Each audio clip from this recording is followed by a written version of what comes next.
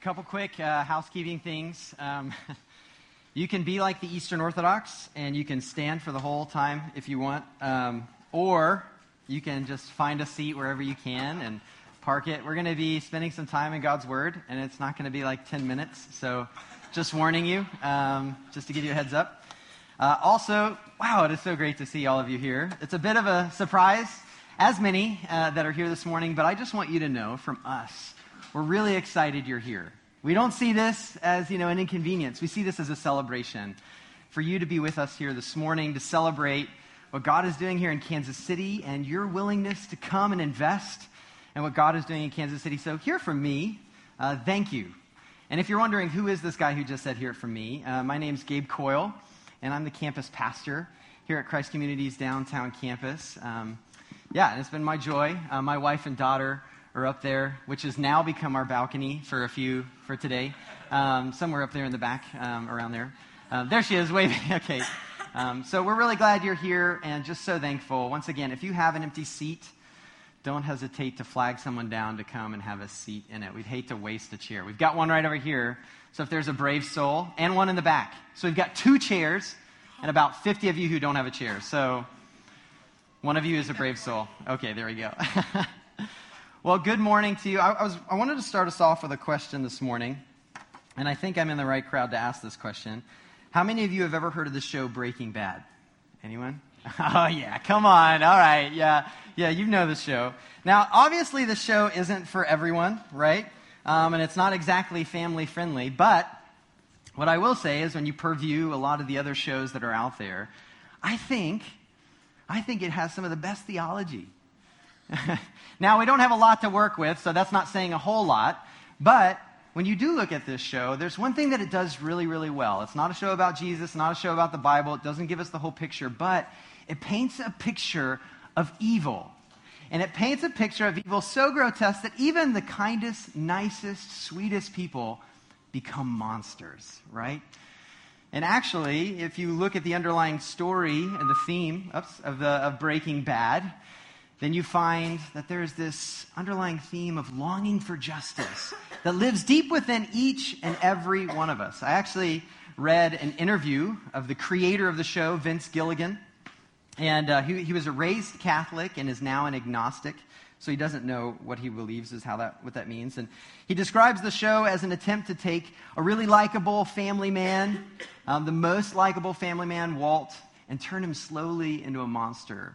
To show us that even the nicest of people with the brightest of smiles and the skinniest of jeans, underneath all of that, can easily become the villain of their own story. And it was kind of shocking as I was reading what he was talking about in his interview. He says, and it's up on the screen, "I can stand the thought that there's no heaven, but I don't know that I can stand the thought that there's no hell. Because, where's Hitler from then? Or where's Hitler then? There's got to be some kind of payback. I'm not saying there is, but we tend to believe there is. I've got to believe that the wheel turns for everybody who does, truly horrible deeds. I've got to believe in some cosmic wheel of justice." And we're going to show a clip in just a second that captures that angst probably the best. If you don't know the premise of Breaking Bad, it's about a high school chemistry teacher who finds out he has cancer. And to provide for his family after he's gone, he picks up this hobby of cooking meth. And, great show, right? But the more he's in it, the more he falls into it. Power, greed, and control slowly come to enslave him to the point that he and his former student, Jesse Pinkman, they build this evil meth empire. In the scene we're about to watch, Jesse, he's attending a Narcotics Anonymous support group, and he's trying to cryptically confess his sins. But when the group tells him, "Just accept yourself, Jesse," then let's just watch. Jesse, he raises a really good question. If you just do stuff and nothing happens, what's it all mean? Does it really matter, is a way of asking that a different way. But in our culture, we're told there isn't really a universal right or wrong. We can't even bring up the idea of sin without ironically actually being scolded for missing the mark on acceptable thought. I've had plenty of conversations where people will say, "Sin, ? Welcome to the modern era. Just accept yourself. It's not that bad, Gabe. Come on. But no matter where you find yourself this morning, whenever we hear that, like Jesse Pinkman, we really know better, don't we? Something deep within us always aches with the idea that we were not meant to live like this. You know that feeling. I know it. When I'm a jerk to my wife, or when my daughter is screaming in the middle of the night and I get frustrated because I can't do anything to quiet her down. And then I feel like a failure. Maybe for you, it was the time you didn't step out against injustice, or maybe you clicked on that website again and again. Maybe you ate too much, you drank too much, you bought too much. And the feeling of regret, it sinks in, and then quietly the question wrinkles to the top of our minds, what's wrong with me? Just accept yourself? Really? Beside the fact that we really do know better, the saying that we can just ignore the problem isn't a good solution. If denying sin exists is supposed to make us feel better, the reality is it just doesn't. We feel worse than we did to begin with. Because then we start asking the question, if it's not supposed to cause me pain, but it does cause me pain, how much more messed up am I that I can't get over the fact that it shouldn't mess me up? And it's only when we look at the Bible, it's only when we come to God's Word that we finally start to make sense of what's going on in our hearts, what's going on in the world. And in the passage that we just read from Romans 5, the second passage, we hear God's Word actually validate that we were never meant to live like this. I think one of the main reasons we're offended with sin is because we just don't understand it. I mean, think about it like this. Arrogance that shuts down conversations. Greed that shuts out the vulnerable. Disrespect of parents that breaks apart families. Gossip that erodes community. Anger that destroys. And lust that dehumanizes. That is the things of sin. And it's not supposed to be here. And like Jesse Pinkman, we don't want to just learn to live with it. Just accept it. No. If you're visiting, which quite a few of you are this morning, we're going through a series, and we're asking some really big questions about the core truths of Christianity. But we're not just asking the question, what on earth does this mean? But we're asking, what does it matter?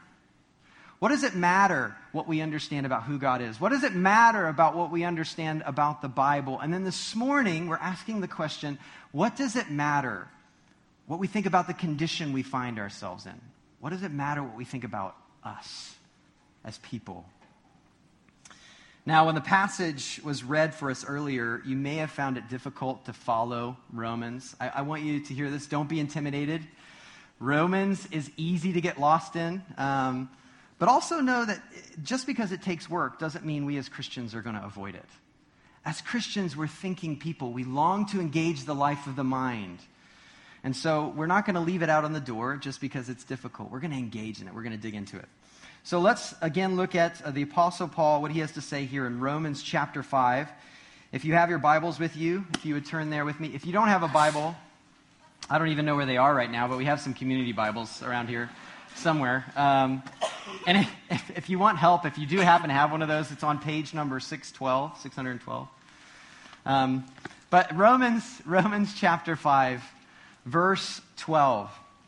And this is what Paul writes to this church in Rome, and therefore us as Christians today, he's writing to us.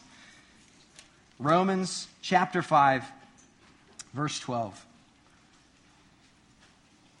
Therefore, just as sin came into the world through one man, and death through sin, and so death spread to all men because all sinned. Okay, let's stop right here, okay, because that's already pretty dense. What does God's Word want us to know about ourselves already? I think there are three things. There's been an infection. We're all contaminated. And our prognosis is fatal. Okay? There's been an infection. We're all contaminated. And our prognosis is fatal. But just so we know that it's coming here in our passage, a cure is available. Okay? There's been an infection. We're all contaminated. Our prognosis is fatal. And a cure is available. So first, there's been an infection. When we talk about sin, we need to remember that it's an imposter. It doesn't belong here. And like sickness, it has spread and infected all of creation. The way the world is not the way the world was meant to be. That's why Paul says sin came into the world. It entered. After the world was made, it came in. It's an imposter. When God created the world, sin was nowhere to be found. Could you imagine that? No hurt, no pain, no tears, but tears of joy. No stubbed toes, no divorce. But instead, when we look at the beginning of the Bible in Genesis 1 and 2, we read that after God had made everything, over everything that he had made, he says, wow, this is really good. And just so you know, this is unique from any other sort of creation story that's out there. Nowhere else do we see that God is out of the overflow of his love, creates a good world and says it is good. After everything he creates, he says it's beautiful, it's worthwhile, it's enjoyable, it's delightful, it's good. I mean, it was so full of peace and so perfectly integrated that we read the first human couple could walk around buck naked and totally be unashamed. I mean, that's a different world, isn't it? I mean, I don't know if anybody else in here feels okay with that. That's a different world. Not because they were dismissing the evil in their midst. It's because evil hadn't broken into the world yet. But when God created humankind, he also gave us this really weighty gift. He gave us the opportunity to make decisions for ourselves. And the best relationships in the world are when an invitation is offered rather than forced. But whenever you do that, you open up the danger of being rejected, either for right or for wrong reasons, which is exactly what we see Adam and Eve do in Genesis chapter 3. When they ignored God's one command, they rebelled against God, and that's really the core definition of sin. It's telling the creator of the universe, you know what? I don't need you anymore. I've got my life under control. Thank you very much. So I want you to imagine this. Imagine you find this cute little puppy at the pound right after it's born, you know, in the pound. And you bring it home. You take it on really healthy, long walks. You give it plenty of hugs and treats. You know, you give it an amazing diet. You see all these outlandish food commercials for pets. You give them like the richest food in the world. It's all the fancy feast for dogs, whatever that is. And then one morning you wake up to go get your paper, and this dog snaps at you. It's growling, it's snarling, it's drooling just intensely, and it won't let you get near the door or near the dog. And it gets so bad you have to call animal control to come remove the dog. I mean, can you imagine the sense of betrayal, the heartbreak, and even the moral outrage with a dog? It's the classic old yeller kind of situation. And yet, we've turned on our Maker in this exact same way. When he gave us everything, we tried to push him out of his world, and instead we pushed ourselves down because he wouldn't budge. Which is why theologian C.S. Lewis writes, fallen man is not simply an imperfect creature who needs improvement. He is a rebel who must lay down his arms. And this infection of sin that came into the world, it started by hardening our hearts. Then it slowly started disintegrating our minds until our bodies followed with decay. But then when sin infected us, it actually saturated the whole world. With every cough and sneeze of creation, we see natural disasters, genetic disorders. We become old and wrinkly, and I'm getting older at the moment. You know, I'm starting to get the crow's feet or whatever because I'm not getting as much sleep with my daughter. Now, but with that, later on in Romans chapter 8, Paul even talks about creation that's groaning and it's aching because of the decision that Adam made. The whole world is messed up because of sin. There's been an infection, but we don't sit here this morning as martyrs. We didn't happen to catch a cold. No one chained you to a chair and force-fed you sin, but you picked up the spoon and you took a bite. Each and every one of us. So when we turn on the news or we get a text from a friend or feel the internal angst of a broken world, we have to remember who's the source of the infection. We have to remember we took the dirty needle, plunged it into our arms, and sin contaminated our veins. We like to say, if God exists, how could he let cancer in the world? How could he let natural disasters happen? How could divorce be in this world if God is really in control? And we shake our fist at God and we say, why? But we don't consider that the needle is still sticking out of our arms and our fingerprints are on the syringe. Forgetting that this isn't the way that God designed the world. This is what we did to it. Now, to be clear, that doesn't mean there's a direct correlation to you stubbing your toe on Wednesday because you lied to your teacher on Tuesday. But stubbed toes and oppressive learning environments, if they really are oppressive, wouldn't exist if we hadn't chosen to push God away. That's how toxic sin is. God wants us to know that this is how damaged a world can get when he's not invited in. So if we're honest with ourselves, we need to stop pointing the finger at God, and we need to remember who's the source of the infection. And free yourself.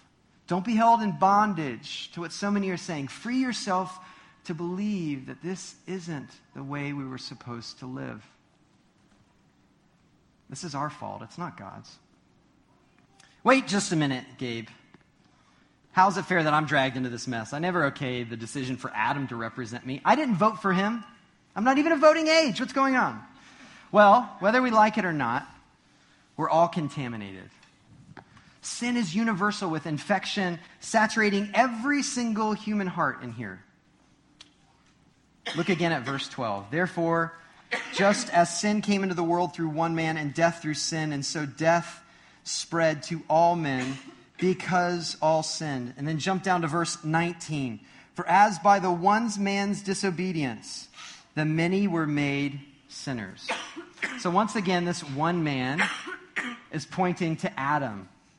His one sin, his choice of disobedience, it contaminated us all, and it turned us into these infected sinners. But it's not just the fact that we're all contaminated, but that every aspect of who we are is contaminated. Verse 19, it tells us we're a kind of person. And this is important. We are sinners. It isn't the fact that we just act out in sin-sick ways. But at the very core of who we are broken. We are sinners. Which impacts everything we think, say, and do. It's kind of like this. When you buy a computer, it has these default settings. But before humanity was infected with sin and the world was, the default settings were love, were obedience, were shalom, this peace and this harmony. But then a virus infected the computer. And it took control of the defaults all the way down to the operating system. Love and worship are replaced with the chaos of sin. And the virus, over time, it fries all the memory of the original operating system such that you have a useless machine. I'm a Mac person, so I don't have to deal with viruses all that much anymore. Sorry, PC people. So that was really for you who have PCs. I don't really know what that illustration means. It's just not part of my life. But many times this type of destruction, this virus that saturates everything, it's similar, or it's called human depravity. Being totally depraved. It doesn't mean we do the worst possible thing every possible moment. I mean, we've all witnessed when beautiful actions of love are carried out by people around us by all walks of life. But being totally depraved means that every part of our world and every person, the operating system of our very world, is damaged by the infection of sin in some way. Now you may be thinking, okay, but I still don't see how that's fair. Adam blew it, but we all have to suffer. Answer the question, Gabe. What gives? Well, so return to verse 12. We're hanging out here in verse 12. Therefore, just as sin came into the world through one man, and death through sin. So it came in through one man, but in the very same breath, he says, and so death spread to all men because all sinned. So in other words, when Adam sinned, we all sinned. I know this is rich. This is like dark chocolate that's kind of hurting your teeth and upsetting your stomach. This is rich here. This is dense. Of course, we're going to struggle with this because in our individualistic culture, our mantra is every man is an island or every woman is an island unto themselves, which just isn't true. It just isn't true. Whether they're Christians or not, there have been many great thinkers who have challenged this individualistic perspective on how to see the world. And what we talked about last week is we talked about how the Bible comes into every culture, and it challenges assumptions in each culture. It is actually above culture, no matter where it's found, whether it's in Asia, Russia, Europe, or the United States, or Latin America. It challenges culture. And what the Bible is challenging us here is giving us a stronger sense of collective responsibility when it comes to sin's infection. You see, our decisions never really impact only ourselves. And the greater the place of authority that someone holds, the greater the impact. For example, when I mess up on my finances because I wanted a couple more coffees and another really nice shirt, it impacts my family. But if the mayor of Kansas City, Mayor Sly James, was frivolous with money, it impacts thousands of families. So when we look at Adam in Genesis 2 and 3, we see, yes, an historical person whose even name, his name, Adam, it means mankind. And so he becomes the representative for the human race as the first person. His decisions would impact all of his descendants. That's every single one of us in here thereafter. So think of it like this. We've got a lot of illustrations and a very thick passage here. In World War II, when a baby was born in England, they were born at war with Germany. You know, they pretty much came out of the womb waving the British flag, cheering on their own troops. They were born into a war. Same way, imagine our world with two kingdoms at war with each other. It wasn't always this way, but a while back, there was a terrible rebellion against God's kingdom, started by Adam, and the war continues. That means that when you're born into Adam's kingdom of death, Paul calls it, which we all are, then sin reigns through death, and you are automatically born an enemy of God's kingdom of life, learning how to fight against God, who is your enemy. Every day you take breath. This is where you're born into, is an opposing kingdom of God. We're born into a kingdom at war with our Creator. And this is how Paul can say sin came in through one man. Those are fighting words. And look, you may not think it's fair. I get it. But then I want to ask you a question. What if you were in Adam's place? What if you were the representative? Do you think you would have done any better? Adam took a piece of fruit when he was commanded not to. What have you taken? If you were to be that representative, we wouldn't have done any better. So at the end of the day, whether we believe the Bible or in Jesus or God or not, we all know something is wrong with the world, and it's so messed up that it's even messed us up. Nietzsche is a famous atheistic philosopher, would say that the problem in the world is that we think that there's a problem in the world. So once again, it's the idea, just accept it and move on. Freud, this great psychoanalyst, right? He'll say, the problem in the world is your family upbringing. It's your mommy and daddy. It's my mommy and daddy who messed me up. That's the real problem in the world.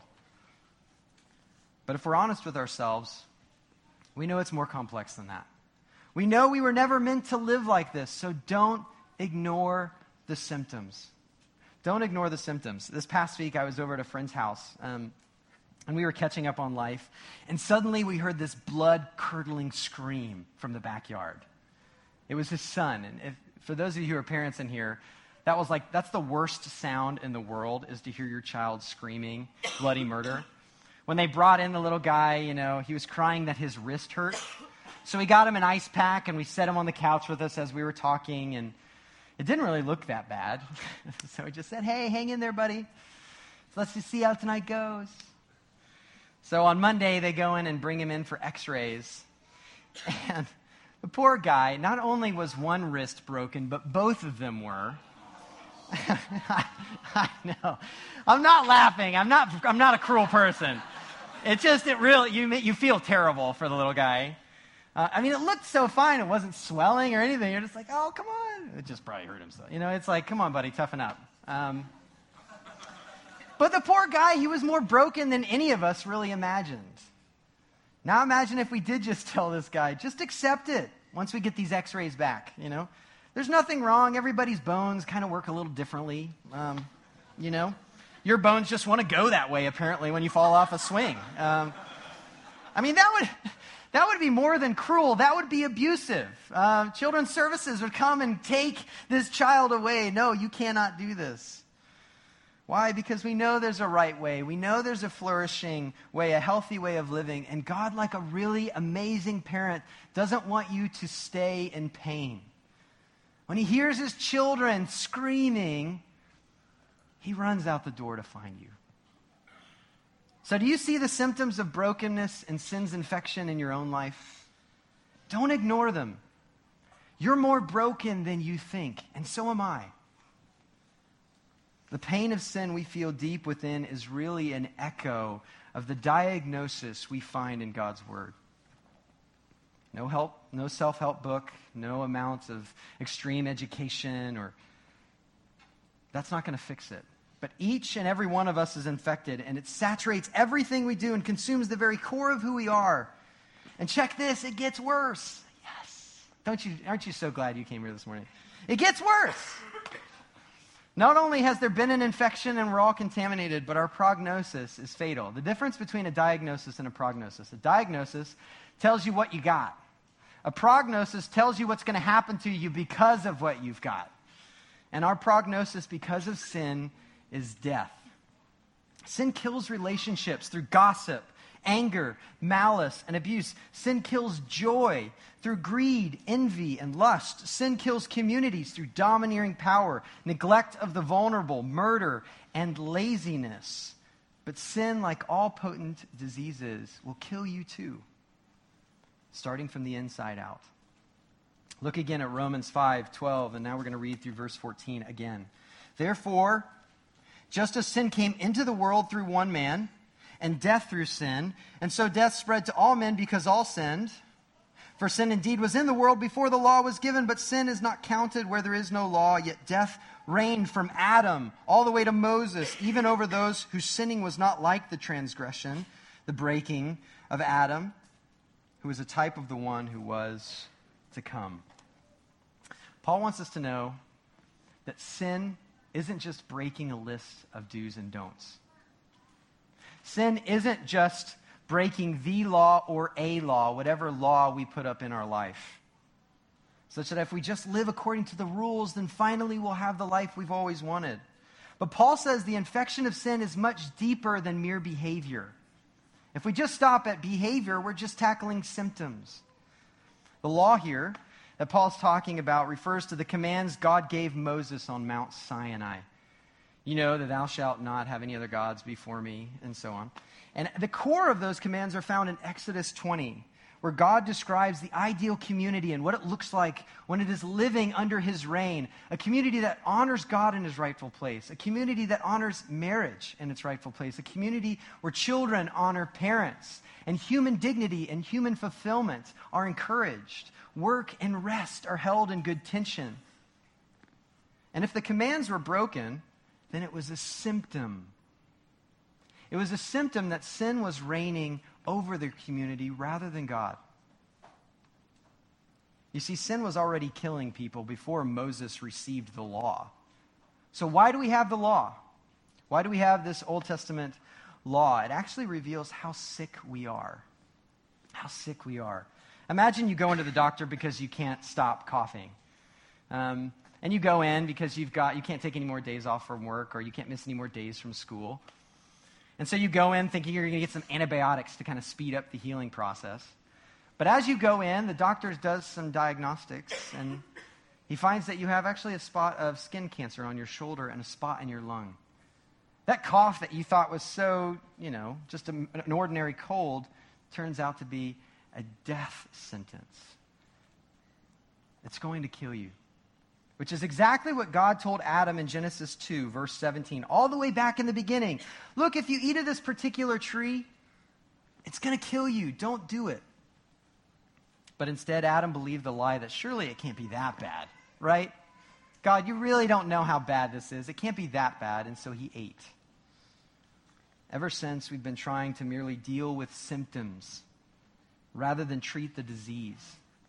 We think if we can stop coughing and sneezing, then we've just cut out the sickness altogether. It's much deeper. than that. We're really good at focusing on sins rather than sin.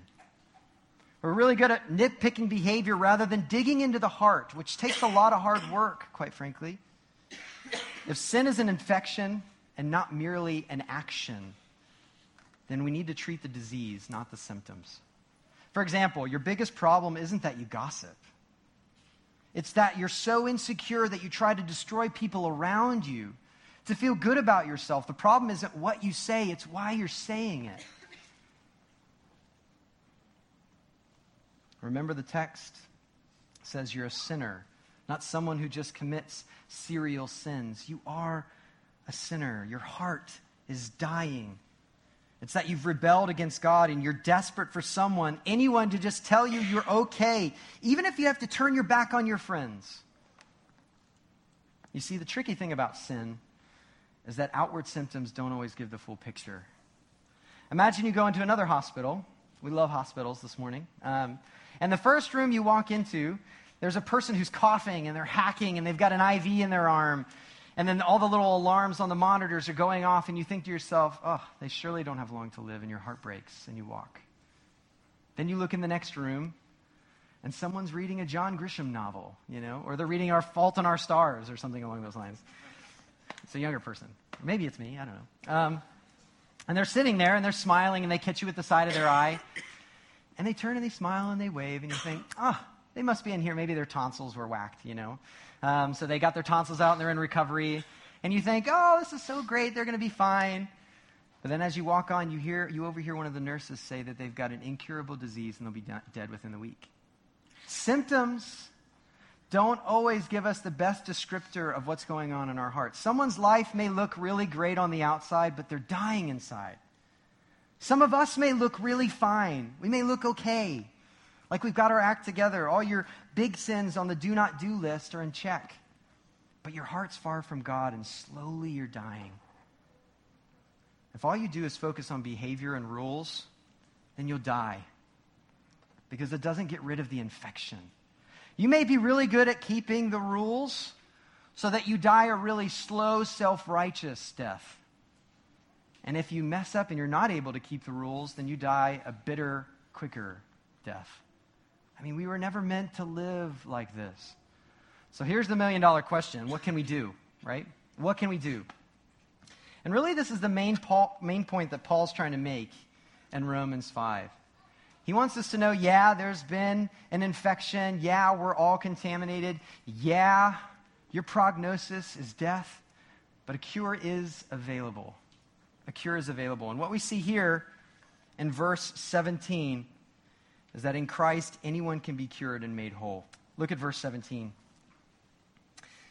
For if by cause of one man's trespass, so Adam's trespass, death reigned through that one man, much more will those who receive the abundance of grace and the free gift of righteousness reign in life through the one man, Jesus Christ. I know you may still think it's not fair that we have to pay for Adam's decisions, but it's the same sort of divine logic by which we're now credited Jesus Christ's perfection.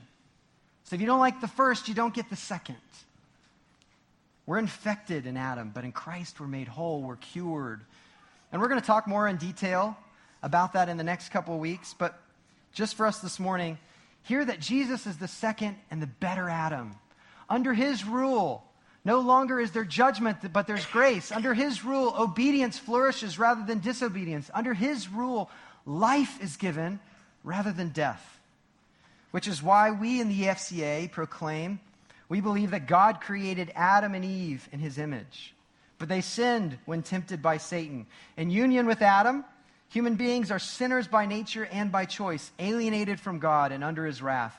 Only through God's saving work in Jesus Christ can we be rescued, reconciled, and renewed. Such that the only thing that's left for us, the only possible decision we have, is to receive the free cure. Now we can see why it's important, why Paul spent so much energy diagnosing the problem. Because if you don't have the problem right, you'll never have any hopes of getting the solution right. I was a butler in Chicago for a little while I was going to seminary, and this older British gentleman, he was in his 80s, He'd always walk around like this. He was like 7 foot, huge British guy. And he would always walk around. I hear him walking around in the middle of the night. Mr. Perutz, what are you doing? He'd come and he'd crawl over to his table and say, Gabriel, the biggest thing of being a leader is figuring out the problem. Figuring out the problem. He was a multimillionaire. He started his own business. And always he said, if I could just figure out what the real problem was, the solution would come like that. The hardest part is figuring out what the problem is. Jesus himself, he would hang out with people whose symptoms were really severe. Their lives were really messed up. And he was mocked by people who didn't get the problem. And this is what Jesus had to say in Luke 5. Those who are well have no need of a physician, but those who are sick. I've not come to call the righteous, but sinners to repentance. If you want to know the cure, you have to admit that you're the source of the infection. If you ever want to meet the great physician, you can't ignore the symptoms that are in your life. And if you want to be made whole, you have to let him do the difficult work of treating the disease, not just numbing the symptoms. We're infected far worse than we ever thought possible. But it's in this moment that we finally understand, in the midst of this dark problem, that we can understand that God loves us more than we could have ever dared to dream or imagine. This is where the cross starts to make sense. This is why we sing nothing but the blood. Jesus has paid it all because we know how dark the problem is. Without the problem, Jesus was just a really nice guy that got messed up in a fist fight and ended up on a cross. Earlier in Romans 5, Paul says a really famous passage that's famous among Christians. God shows his love for us, and that while we were still sinners, Christ died for us. We were never meant to live like this. Death wasn't meant to have the final word. And because of Jesus, it won't. If you receive him, the true and free cure to our infected hearts. Let's pray. Heavenly Father, we come to you thankful for the person and work of Jesus Christ that offers life and forgiveness and healing and wholeness through the good news proclaimed of his life, death, burial, and resurrection. God, you are so astounding in your love for us that while we were sinners, not that we were just doing wrong things, but that we were broken to our core and you died for us so that we could be whole in our core and now start to live out this cured life to proclaim the great physician, our Lord and Savior, Jesus Christ. May your Spirit do his work of convicting our hearts. God, we are yours. Help us to see you for who you are and us for who we are, because it does matter. We pray this in Jesus' name. Amen. Now, we were going to do communion, but we're going to do something slightly different. This is an audible. You'll find there are some sheets. There are clearly not enough under your chairs, but there are some sheets under your chair. And we're going to just take a short time of prayer and reflection and response where you're seated or standing. You'll notice on this sheet that's being passed around, it's actually a doctor's script. And you'll see in there already the diagnosis, the prognosis, the prescription, and the instructions. They're already all filled in as we deal with this great infection in our life and we look to Jesus, the cure. I want you to reflect on two questions. Ryan's going to sing over us a song.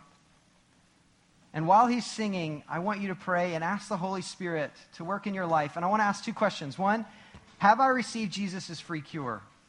Is that true of me? Am I still trying to ignore that I'm infected? And then secondly, if so, am I living as a cured person? Am I living as a cured person? If you've never received Jesus as your Lord and Savior, now's the time. Only he can heal your sick, saturated heart. Repent, turn away from your sins, ask God for forgiveness, and give your life to Jesus so that he can take your death. He can give you a different prognosis. And this is what it means to make him your Lord and Savior. If you're already proclaimed Jesus Christ as your Lord and Savior, take this as a time to be asking yourself honestly, am I living as though death is my destiny or as life is my destiny? Am I living as though sin still reigns over me, or am I in Christ's kingdom and living according to his reign? So let's take a moment to pray and reflect over those questions while Ryan sings over us.